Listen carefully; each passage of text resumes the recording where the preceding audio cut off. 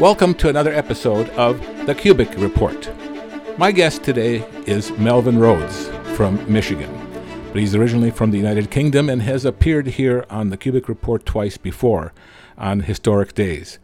One dealing with the Queen Elizabeth 70th Jubilee celebration, and the other with the resignation of Boris Johnson as Prime Minister. But today is Historic Day, which is the day that Queen Elizabeth died. And I thought this is a day that we need to talk to Melvin, who is from the United Kingdom, who has the heritage of that country, understands it very well. And I wanted him to be able to share some thoughts. So welcome to the Cubic Report, Melvin. Thank you very much. We have spoken to you twice before, and you have given us some amazing insight. How did you hear about the death of Queen Elizabeth? What are some of your thoughts? Let's get right into it. I came home at about 1:30, just before 1:30, and when I turned on Sky News, it was the first thing that they mentioned, that she had died. I'd sort of been expecting it because it mentioned this morning that the family was going to Balmoral to be with her, and that was the first time in my life that I heard of all the family going to see anybody when they were sick. So I thought this must be more serious than we thought. Yes, I also saw the news yesterday about the fact that she was declining and sounded like declining quickly. The way I heard about it was I was sitting here in my office and a friend of mine from Germany, Yasmina Elewa, called and said, "The Queen is dead." I thought, oh no, that's the news that we've been dreading to hear, and here it is. So, well, the first thing I thought to myself was, I've got to call Melvin and be able to get his impressions and background. Go ahead, Melvin. I was surprised because only 2 days ago, you had this picture of her meeting with the new British Prime Minister, and she seemed like she was getting better. So I was surprised that this news came today. Yes, I saw that the Prime Minister always comes by. I've been following Liz Truss in her campaigning with the other candidate on Sky News, and so many things have happened here. Boris Johnson is gone, Liz Truss is in, 70th anniversary for Queen Elizabeth, and now Queen Elizabeth's death. So there are so many things spinning here. While we are all expecting this, she was 96 years old, I believe, and started her reign in 1952, and I believe she's the 39th monarch to reign on the throne of England. That it's a very significant monarchy in itself. And that's what I wanted to talk about, Melvin. What's going to happen in the future? I know that the monarchy has been a very stabilizing force, even though it's not a military power. It's ceremonial in large part. And after Diana, there was even talk about dismantling the monarchy. But I just feel right now, with the death of the Queen, there's going to be kind of a revival for the pride of the country. What do you think? Well, first of all, I would say don't take too seriously any suggestions that the monarchy would come to an end, because England did get rid of the monarchy once. That was in 1649, and then there was a republic for 11 years, and that republic became a dictatorship. Nobody wants to go through that again. So I don't think that would ever happen. But, it was interesting. A few months ago at the Queen's Jubilee, she was on the balcony of Buckingham Palace, and the next 3 generations of monarchs were all there.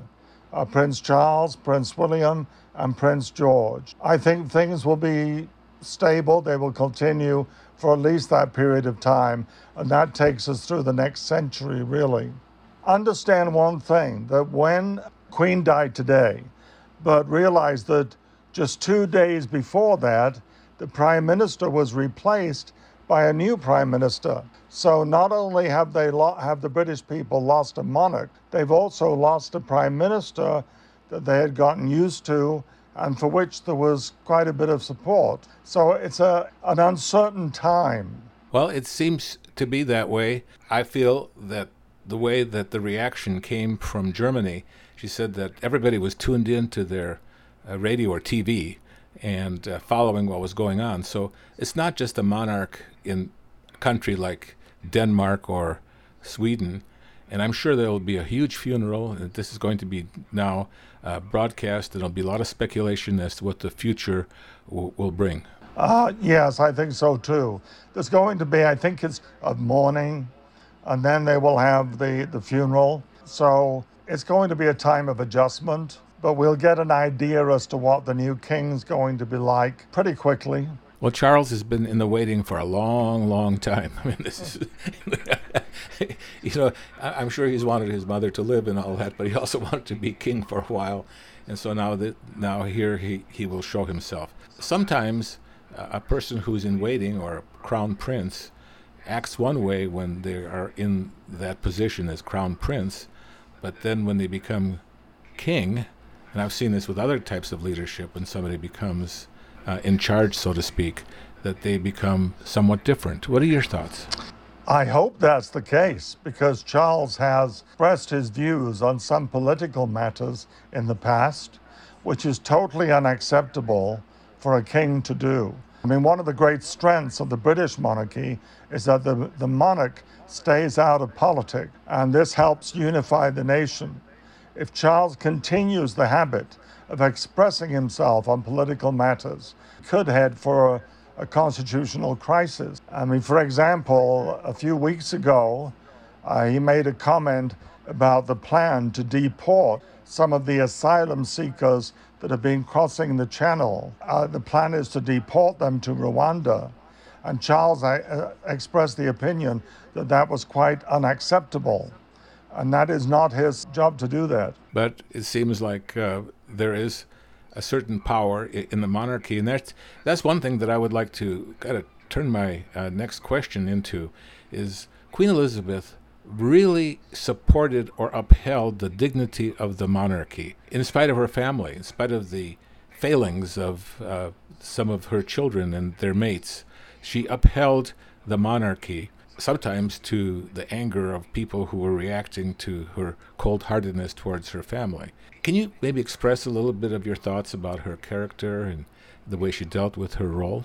I think the Queen does have character. She is very much a product of her age. As it happens, my mother was born just a few days after the Queen was born. Whenever I tried to understand the Queen, I would look to my mother, because my mother's reaction to things was pretty much the way Queen would react to things, and vice versa. Found that interesting. She was not an emotional person. A lot of people interpret that as she is cold, but people in her age group, and those in the 20s and 30s, were not emotional people. They didn't express themselves. They didn't show affection to their children, for example. The Queen didn't show affection to her children. Now she can be accused of neglecting them, but at the time, that was the norm. That was the way everybody was. What do you think will happen now? Which shifts will take place in the monarchy with Prince William and Prince Harry? And what's happened there? Do you think that there'll be any changes there? Well, maybe the two boys will patch things up. I don't know. I'm not very sympathetic to Harry and the course that he's taken. I don't think he should have done that. I blame his wife to a great extent. I think the whole thing is going to end badly. Well, we'll just have to wait and see what this does. I wonder what world reaction to this will be next to just normal expected condolences. I don't know. I mean, again, the Queen's death today may change the world's reaction, may change what's going to happen regarding William and Harry. I don't know. But Harry made it clear that he didn't want to be a part of what he calls the firm, and he withdrew himself from it.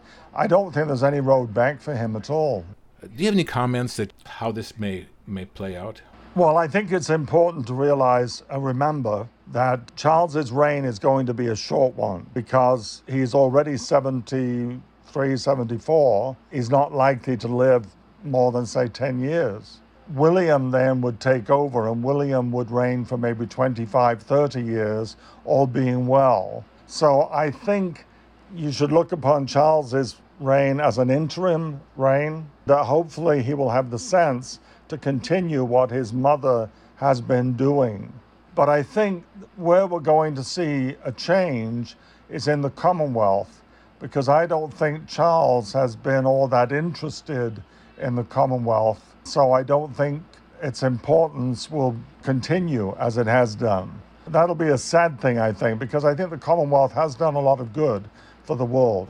Well, you have lived in Zimbabwe and you lived in Ghana, areas that were under British control. I have worked in Zambia, Malawi, have done business in those areas, where we have worked with legal entities, we've worked with officials. English has become the official language in those areas in spite of the other languages that they speak, but that came from the British, it came from the Commonwealth. And certainly what has happened there, and even the system of justice in those countries at the higher level, at the official level, is based upon British common law. We worked with a case that dealt with us having to hire attorneys, and it was interesting to talk about how they were handling the legal proceedings was by British common law. And in the courtroom, the judges are wearing wigs. I mean, it really was amazing the extent of the influence from the United Kingdom, not only in content, in substance, but also in appearance. It was really, truly amazing. And in your last podcast, where you talked about the Queen and about her legacy of 70 years reigning, a reigning monarch, you mentioned how much of the empire, or the British Empire, or the Commonwealth, if we could put it, kind of evaporated. Please give me some comments about this again. In the 1950s and 60s, Britain decided to change the way everything was and change the empire into the Commonwealth. So instead of nations being ruled by Britain, they became independent with their own government. And, some of them kept the British system of government for a while, but a lot of them became dictatorships. Fortunately, that has eased up a bit, but even so, Commonwealth is not the same as what the empire was. So there's a distinction between the empire and the Commonwealth. I know that Australia, New Zealand, when World War II was there, in World War I, the empire conscripted men from those areas, but now, of course, none of that really applies. Yet they do have a connection. Their flag holds British tricolor, the British flag. So there is still a very, very strong brotherly, if not sentimental, attachment. Yeah, that's a good way of putting it. I think it is, more than anything, a sentimental attachment. We've been together for a couple of 100 years. We like each other, so let's continue getting together whenever we can. That's pretty well what the Commonwealth is. That's what I felt, even in countries that don't have the same racial lines, that there was a brotherhood in Malawi, Zambia, and I'm sure that you know that from Zimbabwe, Uganda, Ghana, that is very, very strong. And they have been able to be very influential on the people in the countries that they served. And the people over which they ruled didn't necessarily look upon them as exploiters. Yeah, it's interesting you mentioned those three countries, because they were actually a part of one country in the 1950s and early 60s. They were the Central African Federation. A lot of progress in the country in that part of the world was made during that period of time. And then it fell apart because of African nationalist feelings. And a lot of the countries went into a lot of corruption, despotic rulers, economies going to the pits like they have in Zimbabwe. A lot of bad things happened after the empire fell apart. Yes, that's true. And I think that's fairly universal. The only countries that really did well, nations like Canada, Australia, New Zealand, they got their independence a lot earlier. They did extremely well.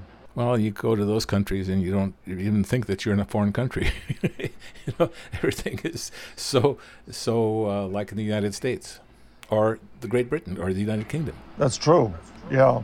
Melvin, at this point, just kind of talk some more about things that you might have in your mind, about thoughts, impressions. Well, I think it was on Tuesday that the Queen met with Liz Truss, who's the new Prime Minister of the United Kingdom. It's a formality. but she has to ask the Prime Minister to form a government. And that's why they met on Tuesday morning. But the Queen did one other thing after that. That was she sent a telegram to the Governor General of Canada expressing her sympathy for the 10 people who were stabbed to death by a couple of people in Saskatchewan. And that, I think, was her last act before she died. And I think it's kind of shows something about her, that she was thinking about something like that. It's not an important affair of state. It's not an important political development, but she thought about that and wanted to send that telegram before she died. I think I was touched by that. I'm always amazed, impressed by people in power, so to speak, who really do care about people locally. It seems that it's more than just somebody writing a card for her, but it was something that was out of deep concern. And I appreciated that too very much. I was surprised to learn today, because I didn't know this, that the Queen had met Eleanor Roosevelt when she was a teenager, I guess. She's also met with 13 U.S. presidents. The only one in her reign that she did not meet with was Lyndon Johnson, who was preoccupied with Vietnam all the time. She's had 15 prime ministers in Britain, but if you include all the countries that she is queen of, she's actually had 180 prime ministers, which means that she probably knows more about politics than most politicians do. Well, there's another person that she met that we knew in Malawi, and that was Esther Chilapora. She was a nurse, and she was the wife of Dr. Chilapora, for whom Life Nets had built a clinic, and we got to know them quite well. And she studied medicine in the United Kingdom, and he studied medicine in France. At one occasion there, when she was studying, they invited a group of nurses to the Queen's someplace, there in London, a garden party, so to speak, a tea, which was held for nurses. And Esther Chilapora was there, and that was a huge event for her. She would talk to us about it over and over again, about being there in the presence of Queen Elizabeth. We've heard a lot of stories like that today on TV with the coverage of the death and the funeral arrangements and so on. I don't know whether the funeral is after the 12 days or what, so that would bring us up a week on Tuesday. It'll be quite a few days before the funeral. Then it'll be a few months before Charles gets crowned. Oh, really? So they won't, it's not one of these things where the Queen is dead, long live the King? No, that is what they say. Queen is dead, long live the King. But coronation always takes a few months to plan. Yeah, and I'm sure that will be a big event, probably. Probably a big event, but not as big as the last one. Hers was bigger because at that time Britain had its empire. So I think Charles's will be a scaled down coronation. It reflects the fact that the country's got serious financial problems right now. Charles has to set an example of cutting back wherever he can. When Queen Elizabeth was coronated and she gave her speech there, I don't remember everything, from it, but I was just very impressed by a young lady, she was in her 20s, as to how serious she took to the office. She's, like you said, she's a person who doesn't express emotion, but she's just very, very straightforward and earnest in the things that she said.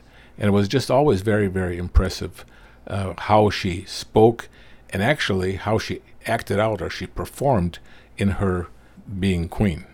I think one thing is interesting, the nations of northwestern Europe, we've always thought were the descendants of modern Israel, or the descendants of ancient Israel.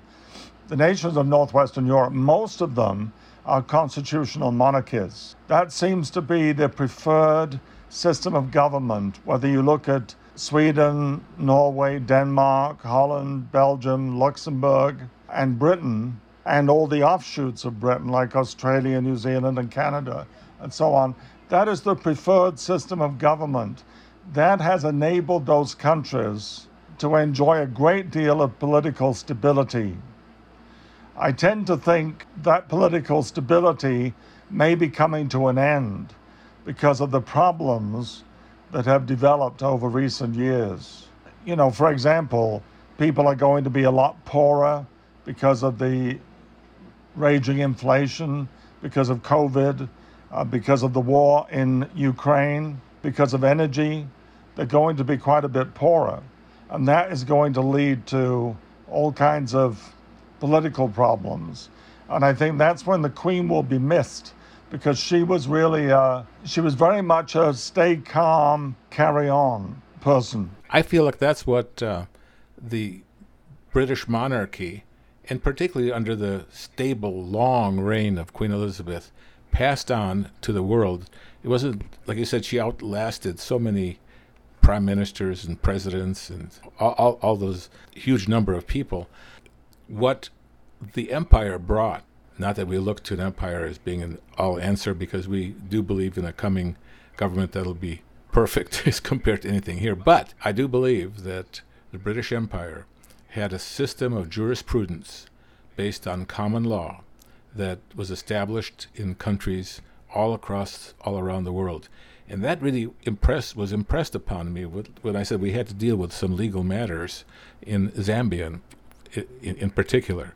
I was just very impressed as to how the attorneys regarded the law and what it was based on and how even cases would be tried. So that was there. Also, the fundamental base of that even common law is based upon the Ten Commandments, is based upon the Judeo-Christian ethic. That has been something which has brought really down the bottom line prosperity to those countries, because people shied away from corruption, or at least knew it was wrong, and brought some goodness. And when people got away from that, when they exited, when they no longer recognized the British influence, that's when they started going south. Yeah, I think that's true. I mean, when you think about it, the countries that Britain ruled, they had a similar system of government to ancient Israel. You had the king, and you also had the high priest. The two of them basically ruled the country. In the British system, for hundreds of years, you had the king and also the archbishop ruled the country. Eventually, that archbishop became the prime minister. But it's a similar system, and that has worked very well. It probably is a bad thing for one man to have too much power. Well, I know that that type of thing made people accountable. It's amazing how many things were said with spiritual overtones, and far more than spiritual overtones, but that they appealed to God to lead and direct the country. I'm not sure how much that's going to continue, but I know that under Queen Elizabeth, I was amazed as to how many proclamations, invoked God, prayed to him, and recognized him. Her father, during World War II, called for a national day of prayer and fasting throughout the empire. I've got photographs taken of the crowds that lined up outside major churches like Westminster Abbey for that day of prayer and fasting. And you wonder, what happened? Because it's not like that now, but it was like that. Yes, for certain. Right now, we're far from that. It's post-Christian, and it has been for some time. Well, it would be a good idea if they would pray and fast again with all the economic problems that they've got right now, because probably the only way out of those economic problems is to turn to God. Well, I watch Sky News like you do, and I know that they are all trembling a little bit about the cost of fuel, the cost of heat this winter, how that will be manipulated by the Russians. There are going to be some really big problems for the United Kingdom, as there will be certainly here too. I don't think we've seen anything yet. Right. Yeah, next year, 12 months from now, things could be very different. Well, here's a final comment that will please the ladies. Comment was made today: the women make the best monarch. The person referenced Elizabeth I, and Queen Victoria, and Elizabeth II. Mm-hmm. They were long reigns, and they were all done by serious women who really took their job very, very seriously. Well, everybody's going to have different opinions on that, of course. Maybe women do have the sensitivity which is needed for the job better than men do. But I think it's going to be interesting to get back together again in a few months and see how Charles is doing. Melvin, I really do appreciate your insight on this podcast. You always add a lot of things. Your podcasts are listened to by a lot of people. Thank you. We thank you, our listeners, for joining us here today for the Cubic Report. If you have enjoyed this podcast, please tell your friends about it. We can be found on a variety of platforms, including Apple and Google Podcasts, Spotify, iHeartRadio, Amazon Music, Audible, Pocket Caster, as well as many other podcasting platforms. You can easily find us on any browser address bar by simply typing in the words, The Cubic Report. We'd love to hear from you. We'd love to hear your impressions and suggestions for this podcast. So write to us at vcubic@gmail.com. That's vcubic@gmail.com, vkubik@gmail.com. Again, thank you for listening. Come back soon for more.